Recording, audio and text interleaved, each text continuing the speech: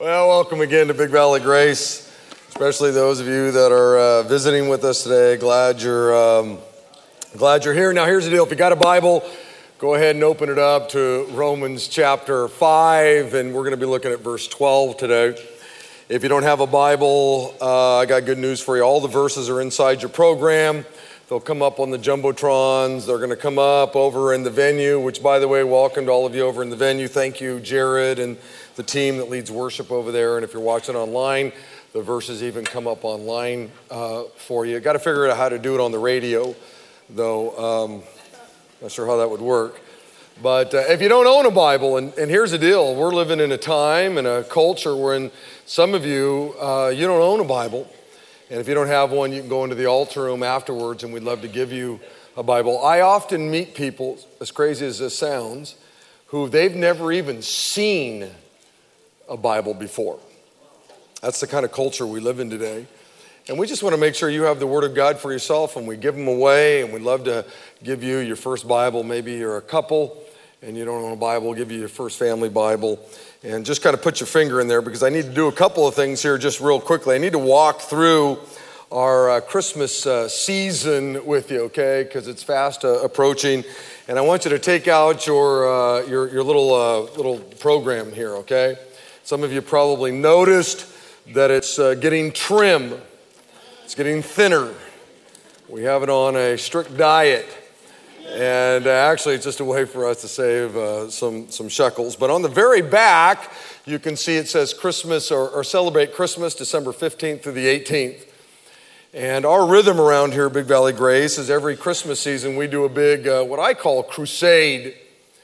And starting Thursday, December 15th at 7 o'clock, Friday the 16th at 7 o'clock, Saturday at 4 and 6, and then Sunday at 9 and 11, we do a big crusade. Our choir, orchestra, bands, a lot of people have been working really hard now for months, learning some music and some things. And it's really a great moment for you and our community to come and hear some sacred music, holy music, great music that really revolves around the season.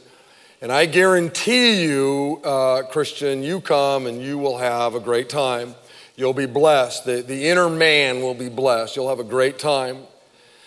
But here's the deal. We don't just do that so Christians can come together and have a great time. It's the reason why I personally call it a crusade is because that puts into our minds a different thought. And all around us, God has put people into our lives who are apart from Him. They don't know the Lord.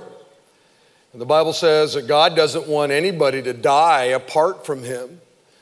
And so what He does is He just literally brings people right to our door, like the mailman, the garbage man, the guy that mows your lawn, the guy that puts chemicals in your pool.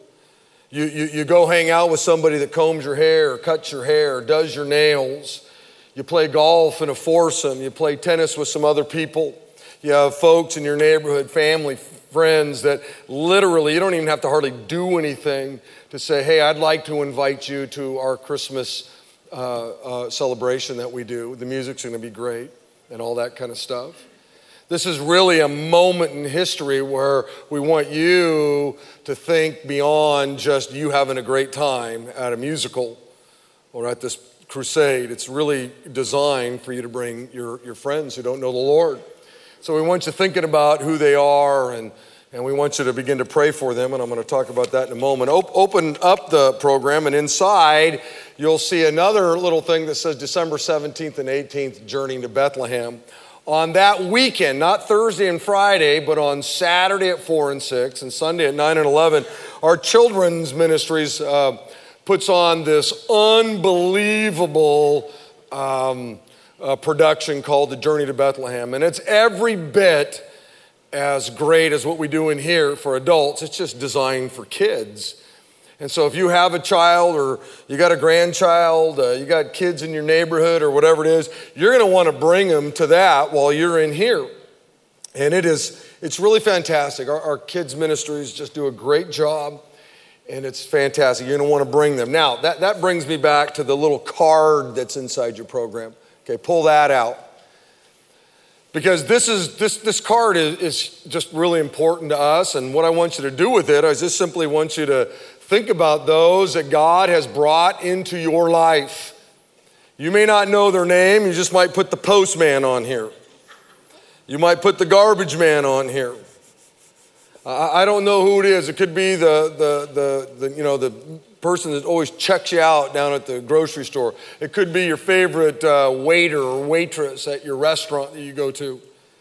And you don't know their names yet, but you're gonna, because you're gonna begin to pray for them. And what we want you to do is take these cards, and when we're done here in a little while, you're gonna walk out these doors, and we have a prayer wall out there, and we just want you to tack them up there with those that were, put up there last night and last hour. And then get here a little bit early and pray for some of those names that are on that wall. Stay a few minutes after the gathering and go to that wall and just pray. I promise you, we as a staff will get to that wall often and we'll just pray for those people. Because here's the deal, you never want to talk to your friends about God until you talk to God about your friends. And this is just a great way to say, okay, Lord, I'm going to believe that when I finally do invite my friend to, come here to the crusade, that they'll actually come. And so this card here, you're going to put a name or two on it, and there might be somebody's name that you need to find out. Why don't you wait around out at the post, the place where your mail comes, and just say, hey, look, man, thanks for delivering my mail. I've never met you. My name is Rick. And what's your name? Bill? Great. Hey, Bill, I want to invite you to our church. And who knows, a simple invite like that could change a soul forever.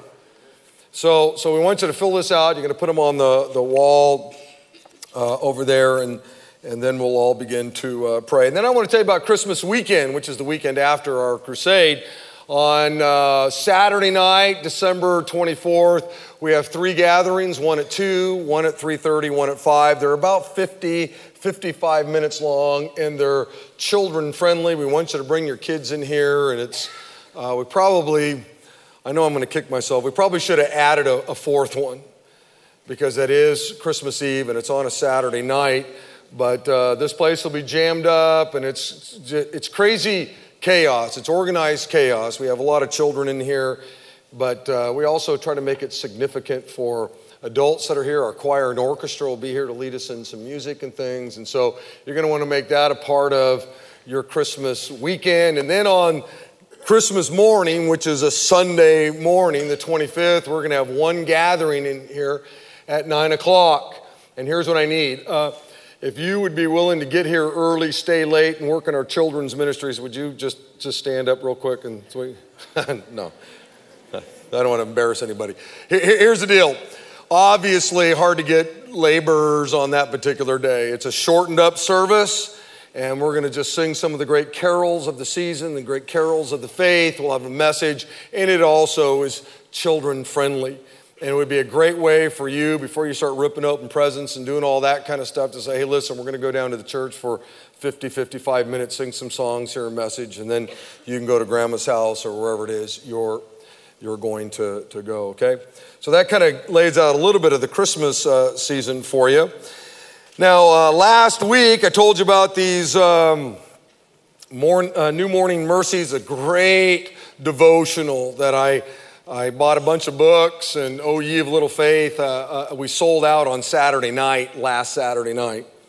And they're only $10. You could start it tomorrow. It's just a great book, daily devotional. It's really, really good. And there's some crummy devotionals out there, really crummy. In fact, probably the most popular devotional out there, daily devotional, just crummy. This is solid. And it's $10.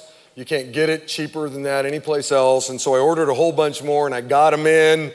And I only sold so many last night because I needed to have enough for all of you in last hour. So when we're done, you can go out into the Welcome Center, and we have them out there. You can go into the Resource Center and other places. And over in the venue, you got to make your way over here, and you can put a great devotional in your hand, and we ought to sell it. It'd be a great gift for somebody. just to put something in there where, in the morning you wake up, you have your tea, your coffee, and you spend it with the Lord in a great devotional.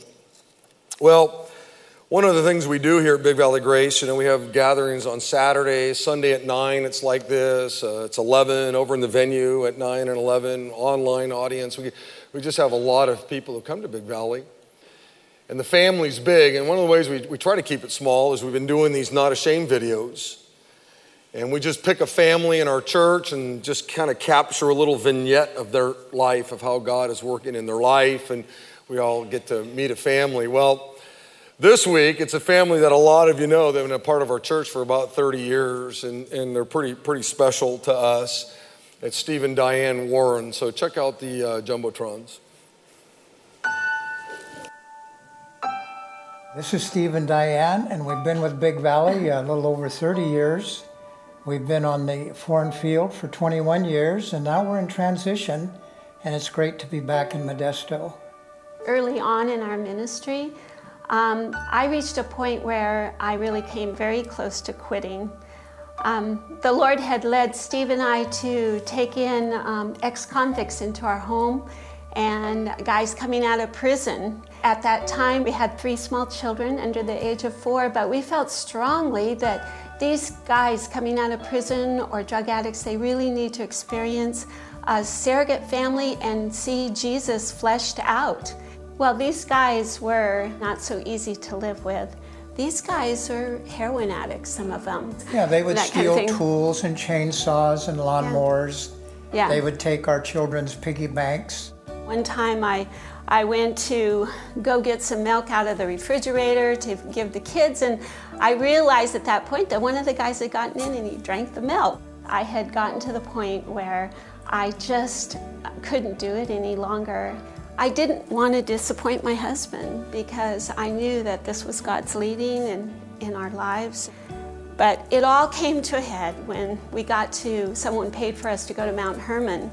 And, we were enjoying that delicious food and the comfortable beds, and it was such a contrast to this daily struggle we've been going through. And I just thought, Lord, I cannot go on.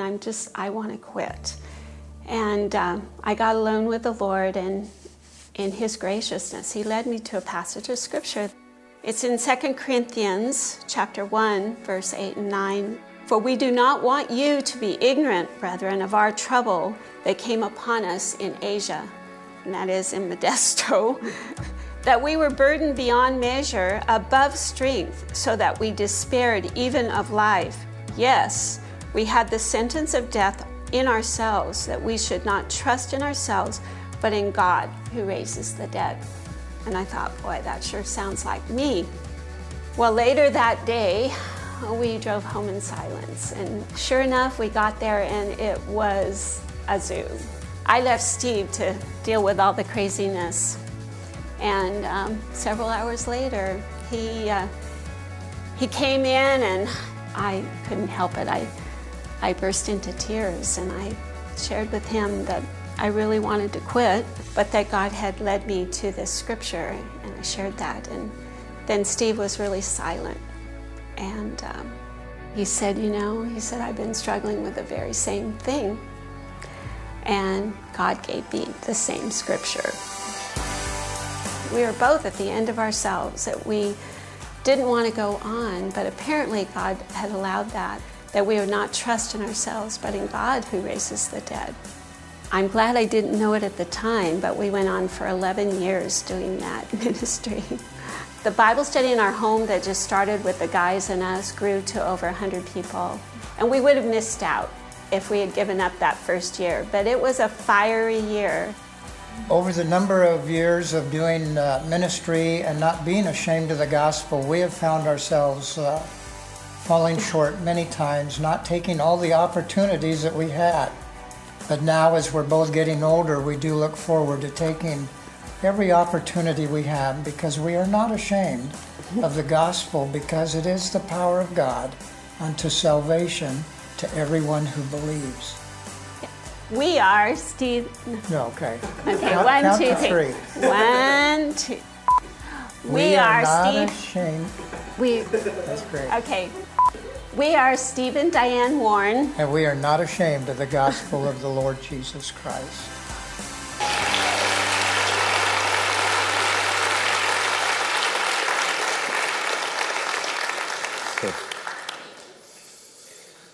Let me tell you, Steve and Diane Warren are crazy. Crazy for King Jesus. I mean, I'm telling you, they're crazy. They're just unbelievably crazy for the King.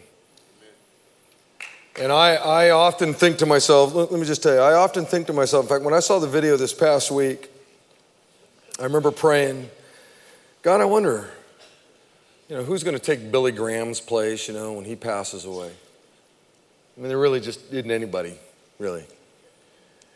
And I wondered, who's going to take Steve and Diane Warren's place in our church? Just two crazy, radically saved King Jesus followers who have forsaken it all to follow Jesus. And I'll tell you, one of the things I do when I read the scriptures, like I have these images in my mind of, what Peter, James, and John look like, and who Matthew looked like, and Timothy and Paul. I have these images. I know what they look like. I like to, when I read it, I got these pictures in my mind of them. And let me just tell you, when I read in the Gospels about John the Baptist, right there, Steve Warren. I'm not kidding. That's who comes. That's what I think of. John the Baptist, crazy guy, just a crazy, crazy guy. And Steve Warren is one of those crazy, crazy guys for Jesus. Okay, Romans chapter 5. You're all there. Look at verse 12. Verse 12. When Adam sinned, sin entered the world. Adam's sin brought death, so death spread to everyone. Why? For everyone sinned. Yes, people sinned even before the law was given, even before the 10 Commandments was given. But it was not counted as sin because there was not yet any law to break. Still, everyone died from the time of Adam to the time of Moses. Even those who did not disobey an explicit command of God, as Adam did. Now, Adam is a symbol, a representation of Christ, who was yet to come. But there is a great difference between Adam's sin and God's gracious gift. For the sin of this one man, Adam, brought death to many. But even greater is God's wonderful grace and his gift of forgiveness to many through this other man, Jesus Christ. Now this is, I'm going to stop right there. This is a really great text. It's a rich text. But before I get into it, I want to just do a really quick review of where we've been, okay? There are basically 5 sections to the book of Romans, or the letter that Paul wrote to the believers who were in Rome. There are 5 major sections. The first section is Romans chapters 1, 2, and basically through the end of chapter 3. And we spent 3 months going through that first section of Romans 1, 2, and 3. And this section the first section, I entitled it, The Problem. The first thing that the great apostle does is he lays out the problem that we all have as human beings, and that is sin, and the consequences that sin brought into all of our lives, that being God's wrath. The message of section 1 is that every one of us has blown it, every one of us has sinned, every one of us has disobeyed God. There's not one person who stands righteous before God. We're all ungodly, we're all unholy, we're all evil to some degree, and because of this, we're all doomed to hell. That's the message of Romans chapters 1, 2, and 3. And here's the most important thing for us all to understand. We were absolutely powerless to do anything about it. We couldn't fix the problem of sin. God could have just wiped us off the planet. He should have wiped us off the planet, but he didn't. And the reason why he didn't was because he's a God of love and compassion and mercy and grace. He's a God of salvation. And because of these things and more, God uses his power to send you and I the good news. He uses his power to send us the gospel, the Messiah, the Savior, the good news that through a relationship with his Son, Jesus Christ, everything could be made right between you and God. The great prophet Jeremiah said this in Jeremiah chapter 13. He said, "Can the Ethiopian change his skin? No. Or can the leopard change its spots? No. Neither can you do good who are accustomed to doing evil." And that's just really, really vivid, isn't it? I mean, you can't miss God's point. We as human beings don't have the ability to change our nature. Only God can do that. And it happens at the very moment you surrender your life over to Jesus Christ, which is what section 2 is all about. And it makes sense as these 5 sections are in an order.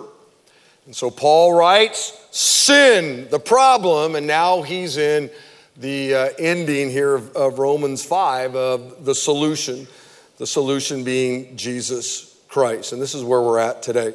Now, in the few verses that we're going to look at today, we're only going to look at basically 3 or 4 of them. These verses answer a lot of really important questions. Things like, why is there sin in the world? Why is there evil in the world? Why do people die? How do we get into this mess?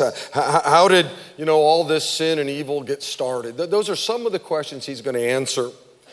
But the number one question that Paul answers here at the end of Romans 12, where we're at, is this. He's thinking about when this letter would have been read in the church. And the church would have been filled with Jewish people. And he's got them in mind. And the question he wants to answer is this. Okay, Paul, you've told us about all of this sin and how sin has messed us all up. And how sin has brought the wrath of God upon all of our lives. You've hammered home this point of the ugliness of sin. But you're telling us that one guy has the power to change all the mess that sin brought? One guy? Jesus? And that's the question that Paul is going to deal with right here at the end of Romans chapter 12. And so over the next couple of weeks, Lord willing, we're going to look at some of these questions, and we're going to look at this one major question that Paul's going to answer. So here we go. Paul basically makes 4 points in these first few verses. And the first point he makes is this. Adam is to blame for sin entering the human race. Okay, now I want you to follow this. One guy is responsible for all of sin.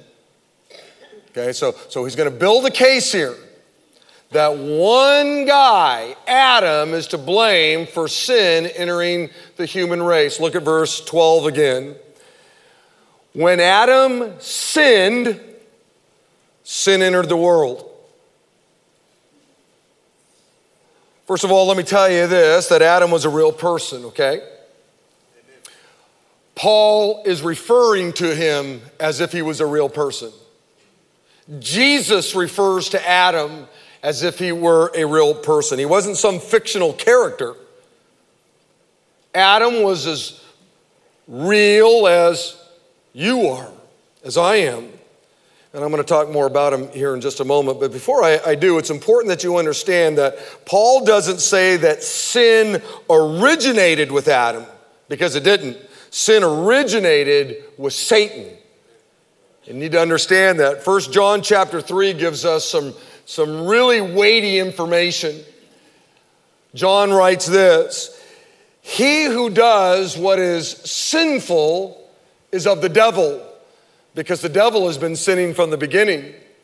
The reason the Son of God came The reason we celebrate Christmas, the reason you put a tree up in your house and a wreath on your door and lights around your house, the reason there is a Bethlehem, the reason why we celebrate Christmas, the reason why the Messiah came, the Savior came, the gospel came, was to destroy the works of the devil.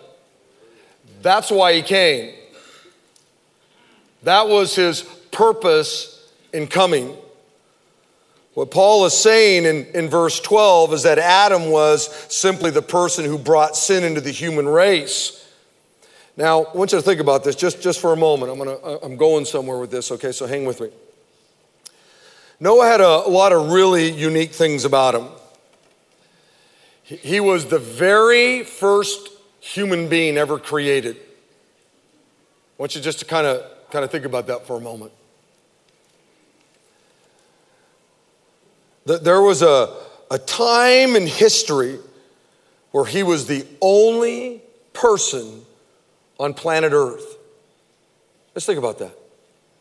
Genesis chapter 2 says this: the Lord God formed the man, that's Adam, from the dust of the ground, and he breathed into his nostrils the breath of life, and the man, that's Adam, became a living being.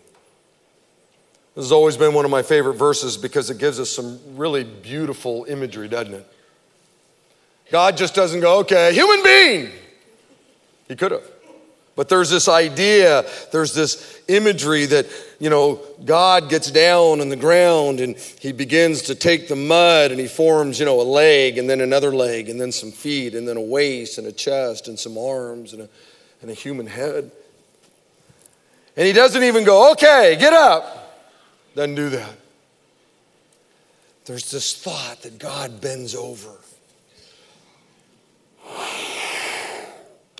and he breathes into the nostrils the breath of life. And the first human being comes to life. It's this beautiful, beautiful thought here. You get to see how intimate and personal God is. He just doesn't snap his finger and say, hey, buddy, get up. He stoops over his special creation and he breathes the breath of life into his nostrils. That's just really crazy. Now, as you can imagine, Adam and God had an unbelievable relationship. They had a relationship that we have never had. You see, at that moment, Adam has not sinned. Sin has not entered into the world. That infection hasn't tainted Adam. In fact, the infection of sin hasn't tainted all of creation. I love a red Gerber daisy, but the red Gerber daisies that I have in my garden have all been tainted with sin. I love the grandeur of a redwood, but a redwood has been tainted by sin. All of creation has been tainted by sin. At this moment, Adam has never sinned. And so they have this unbelievable relationship with one another. Adam did everything God told him to do. They were in perfect harmony with one another. None of us in this room could make that statement that we've done everything that God has ever wanted us to do. No, we've been tainted with sin. Adam had never disobeyed God up until this point. Well, there comes a moment when God sees that it's not good for Adam to be alone, and out of his great love for him, God creates the second human being, and that was Eve. Now, not only did Adam have a perfect relationship with God, but so did Eve. Because once again, sin had not entered into the world. And so now you have the first man and the first woman and God. And that just must have been just crazy cool. No sin. The two of them just obeyed God perfectly. Just crazy. But something terrible happens. Something that will change everything forever. In fact, it's so terrible, about 8,000 years have gone by, and right here in Modesto, California, we still experience the aftershocks of this moment. Genesis chapter 3 records that moment like this. The serpent, and that's the devil, was the shrewdest of all the wild animals the Lord God had made. And one day he asked the woman, he asked Eve. Remember, there's no sin in the world.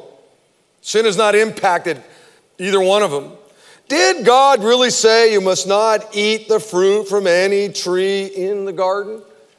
Right out of the gate, we see Satan's strategy, don't we? He's attacking the Word of God.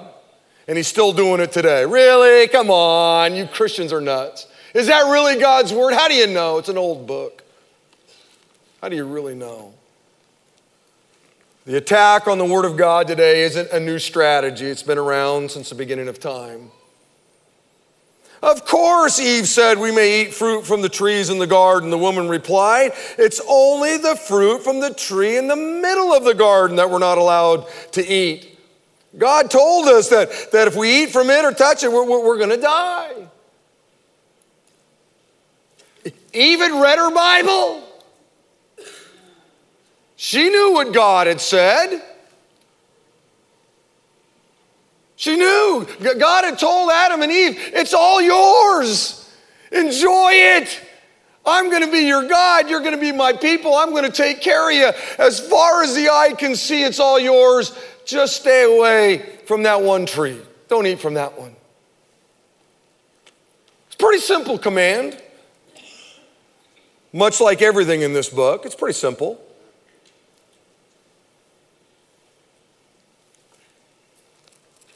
You won't die.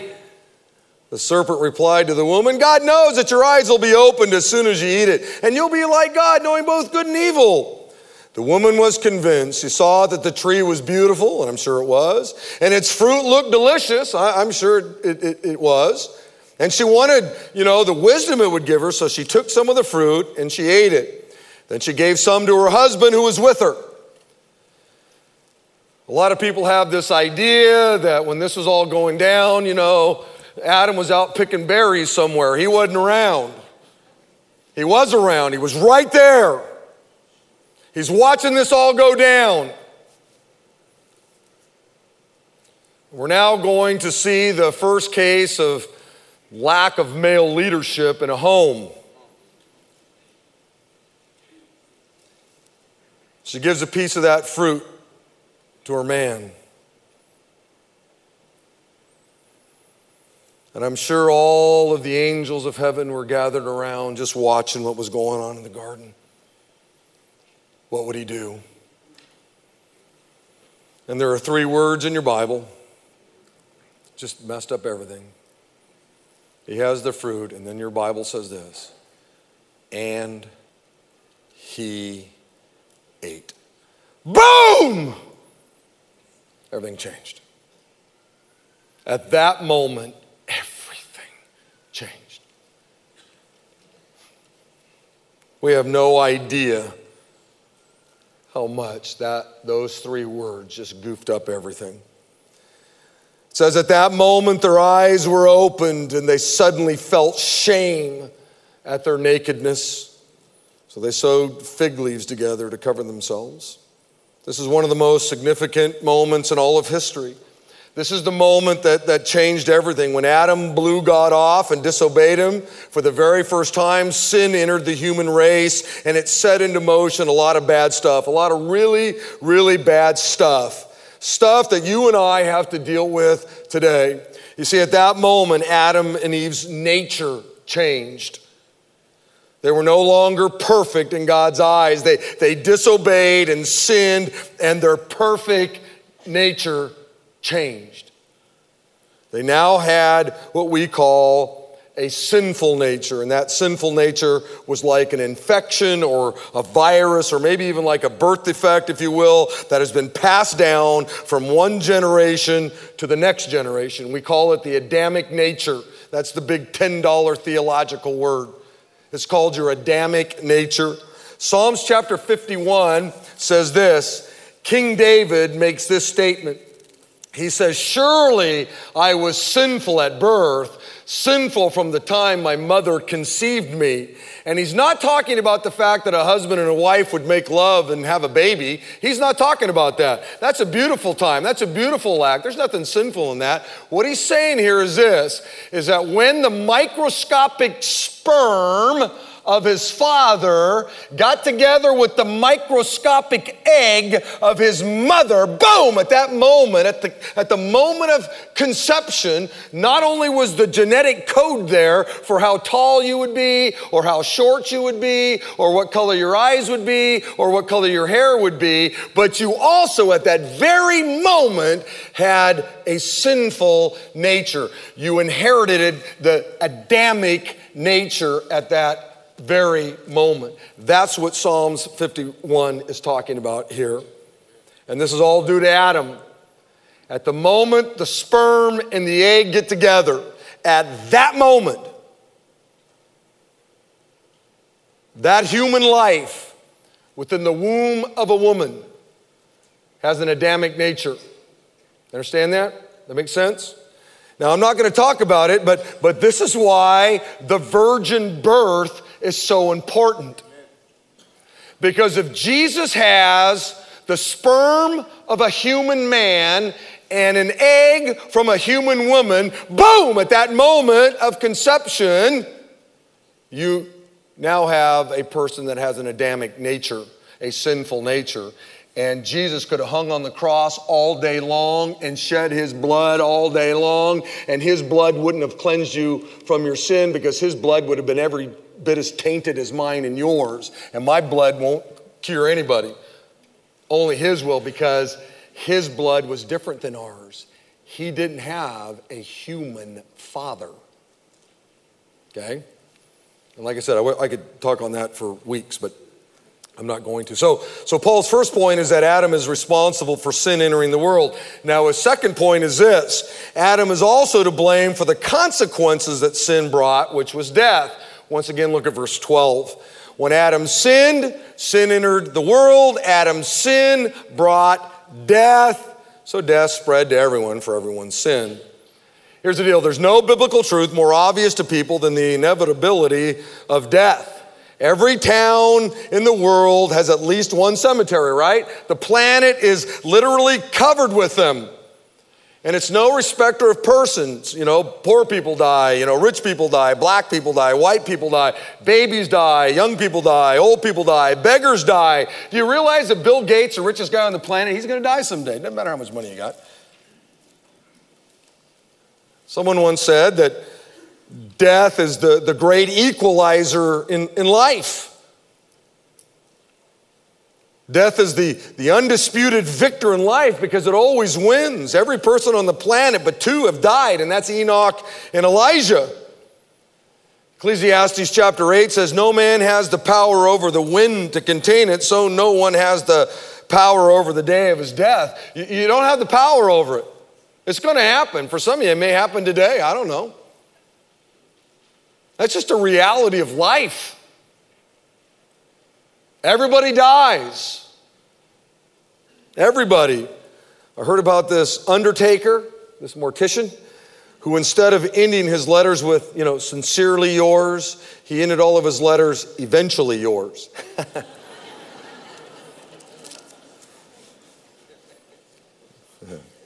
I giggled in my office all week over that. I just want you to know that. I just thought that was super funny. But what is death? What is death? Beloved, there are two biological twins in Scripture: sin and death. And they always go together. They're forever linked. When you see one, you see the other. Romans chapter 6 says, for the wages of sin is death, but the gift of God is eternal life in Christ Jesus our Lord. But once again, what is death? Well, the Bible tells us about really three different deaths. Let me quickly share them with you. Number one, you've got physical death. And physical death is universal, right? As I said a moment ago, there's coming a day when everybody's heart's going to stop beating. It might be because of old age or some disease or some tragedy like a car wreck or some other type of accident or whatever. But I can guarantee you, everybody in this room is going to die. Your heart will stop beating unless the Lord comes back again.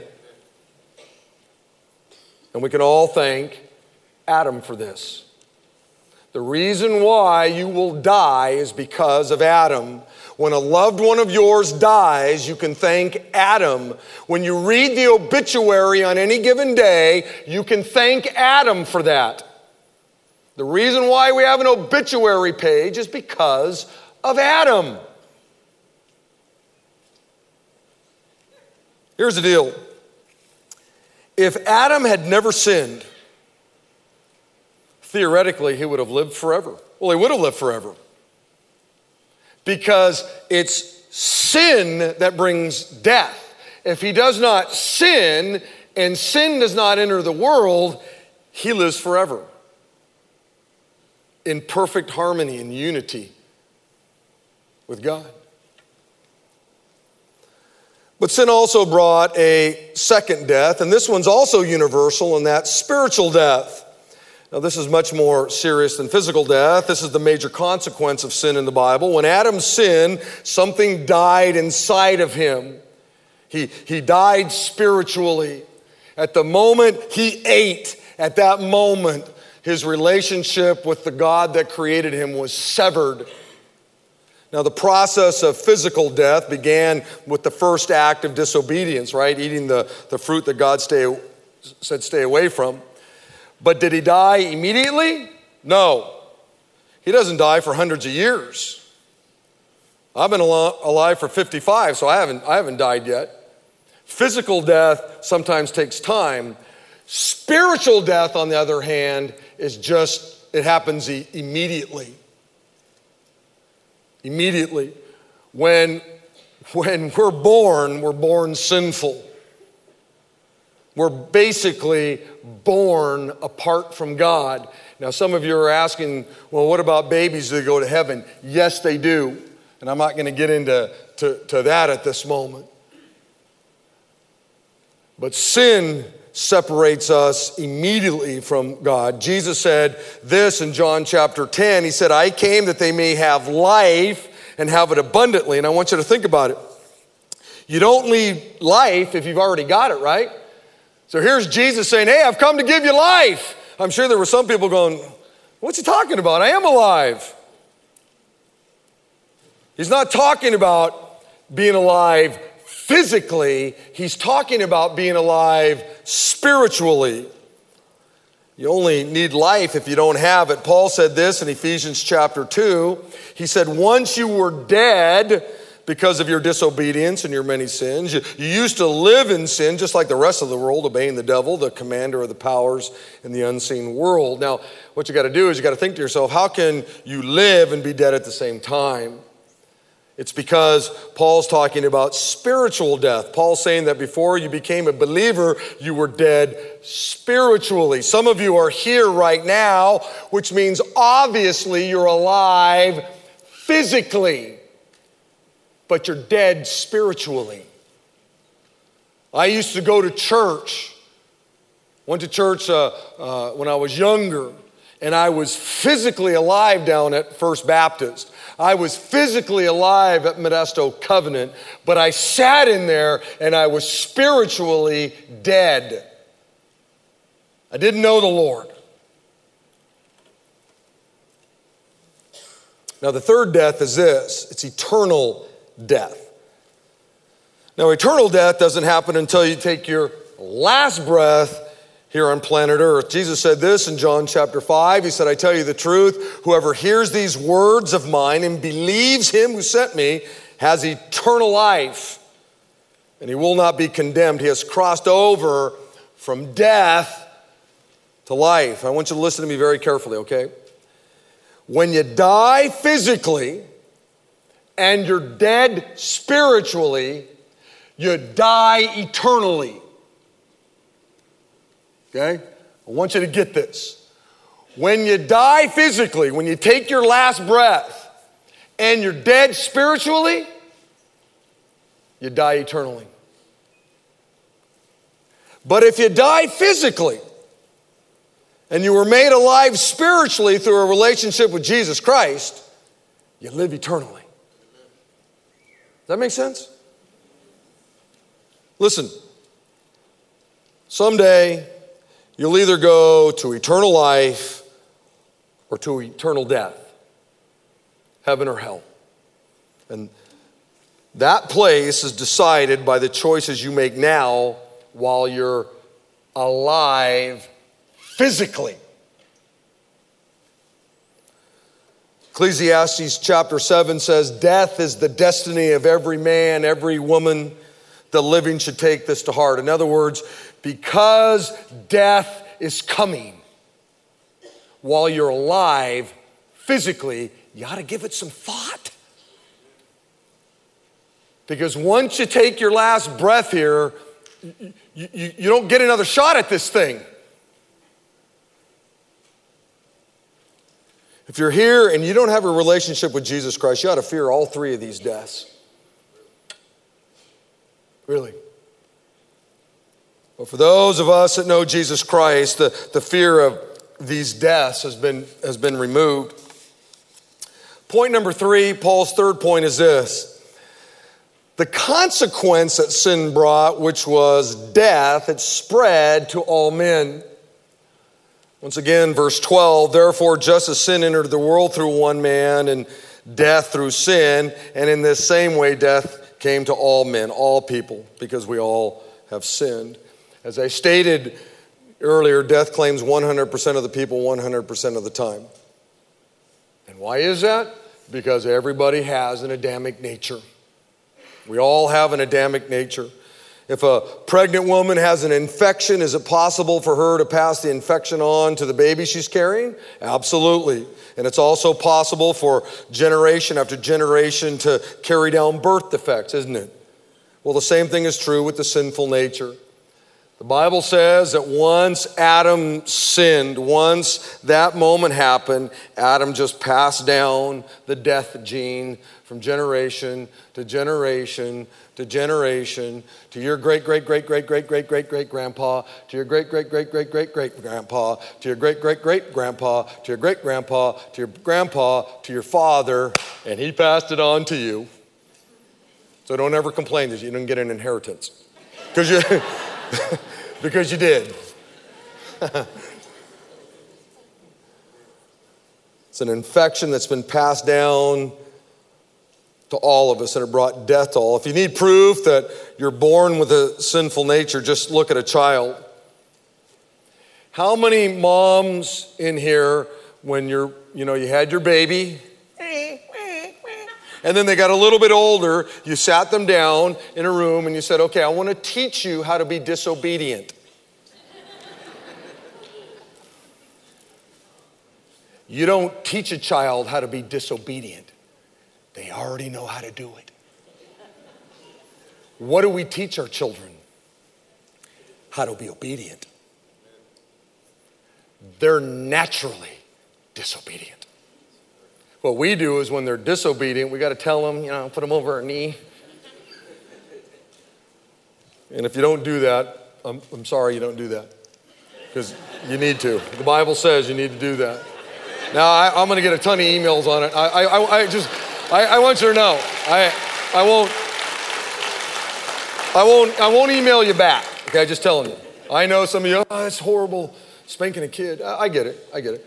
I got spanked in class and I lived. Imagine that.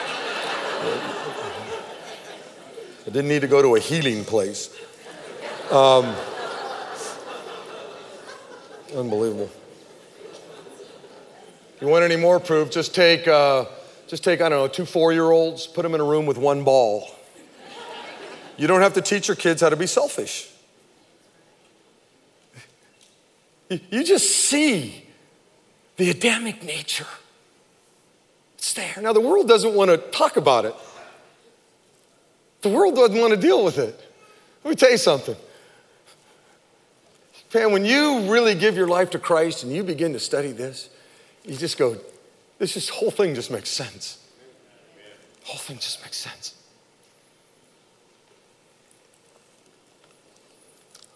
And Paul's final point is this. History proves that death is universal and that all men are sinners. I want you to look at verse 13 and 14. These are sometimes hard to understand, and I want to make sure you get it here. He says, or before the law was given, before the 10 commandments were given, sin was in the world. But sin is not taken into account when there is no law. Nevertheless, death reigned from the time of Adam to the time of Moses, even over those who did not sin by breaking a command, as Adam, who was the pattern of the one to come. Now, I want to make sure you get this. Here's his argument. Here's what Paul's saying. He's saying that in Genesis chapter 3, sin enters the world. The Adamic nature happens, and so Adam and Eve's children, Cain and Abel and Seth and all of them, they all have the sinful nature. In fact, it doesn't take very long for one of the siblings to kill another, his other sibling. And so sin is happening, death is happening and happening and happening. And it's not, it's all these, years later, you get to Exodus chapter 20, and now God gives the 10 commandments to Moses. Now we all know, wow, look, I'm sinful, right? I get it. The 10 commandments were given to us to let us know that we're sinful. We knew we were breaking God's laws. So here's the deal. Were people dying from the moment of Adam to the time of Moses? Yes. Why? Because they were sinful. The Adamic nature had impacted all of these lives. They were all dying. It didn't matter whether they had the law or not. It didn't matter whether they knew they were sinning or not. The fact that people were dying before the law was ever given is proof that people are sinful, because sin brings with it death. In other words, we aren't sinful because we sin. We sin because we're sinful. Does that make sense? I know I'm breaking the law when I go down Tully because the government puts a sign up that says I can only do 35. So if I do 40, I know I'm breaking the law. And what you can do is you can say, well, these people from Adam to Moses, they didn't know they were breaking the law. You're right. They didn't know they were breaking the law. It's not until the law comes that they go, oh, I can only do 35 out here. But it didn't matter to God. Adam had sinned. You see sin and the impact of sin long before the law comes.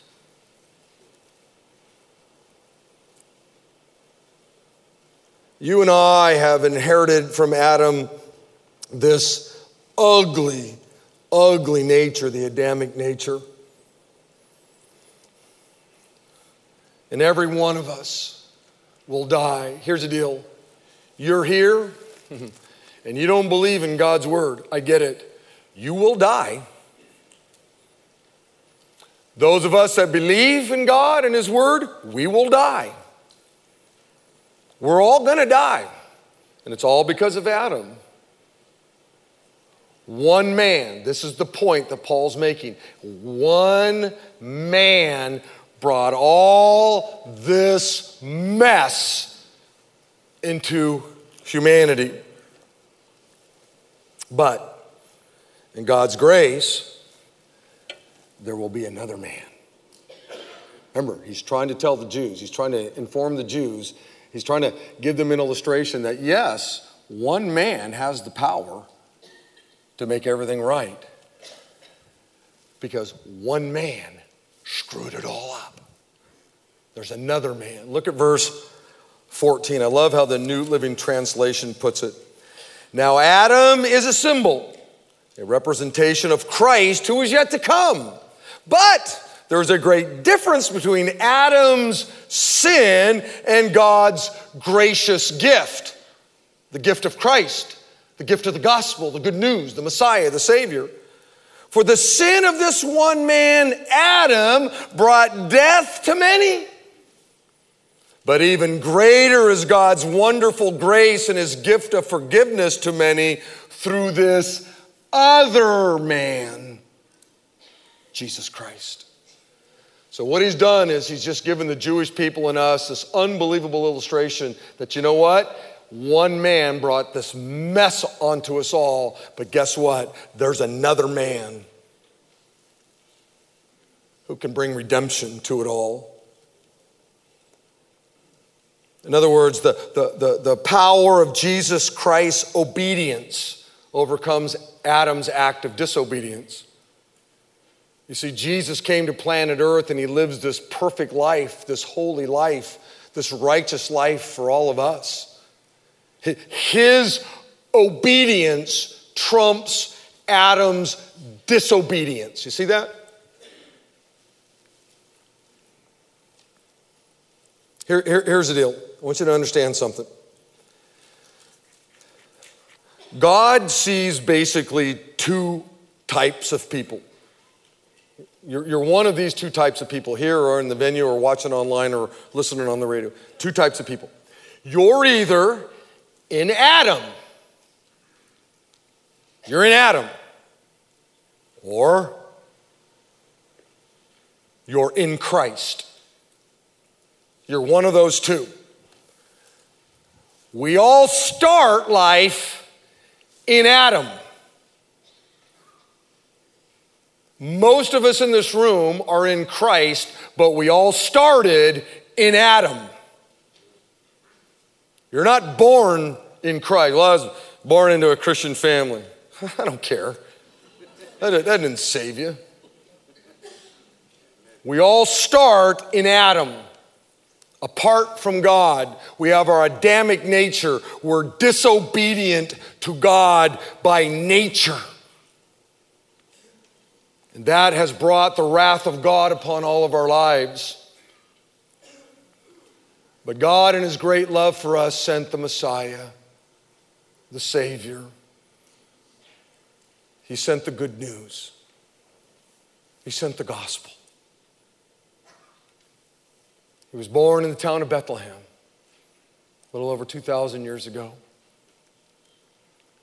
And he grew up, as I said, and lived this unbelievable life for you. He lived it for you. A perfect life he lived for you. A sinless life he lived for you.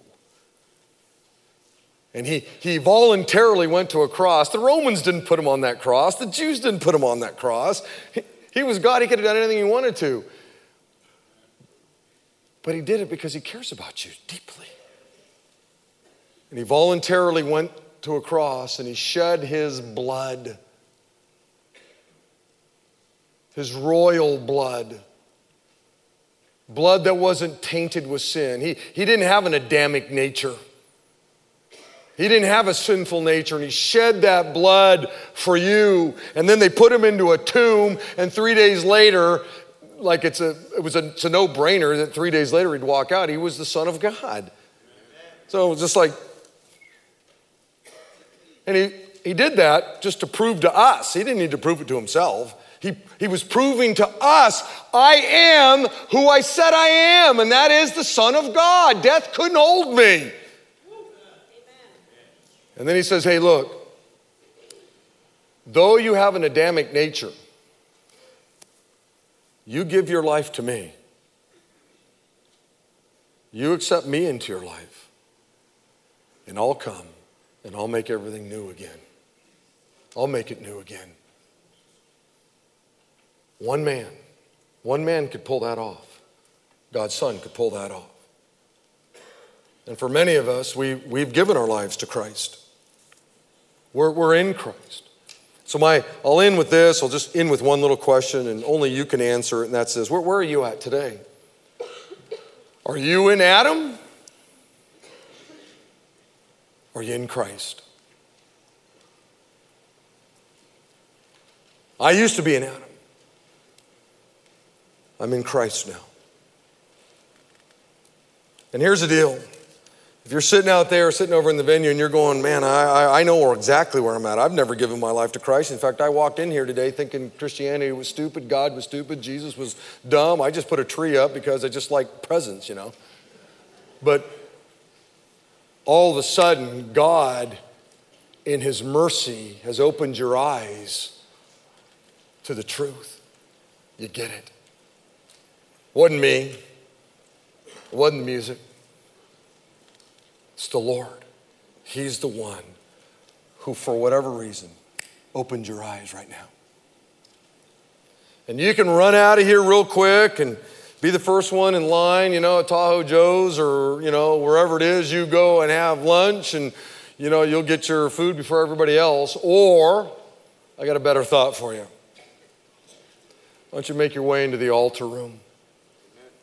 And there's one over in the venue, and just say, hey, I'm here, and I'm in Adam.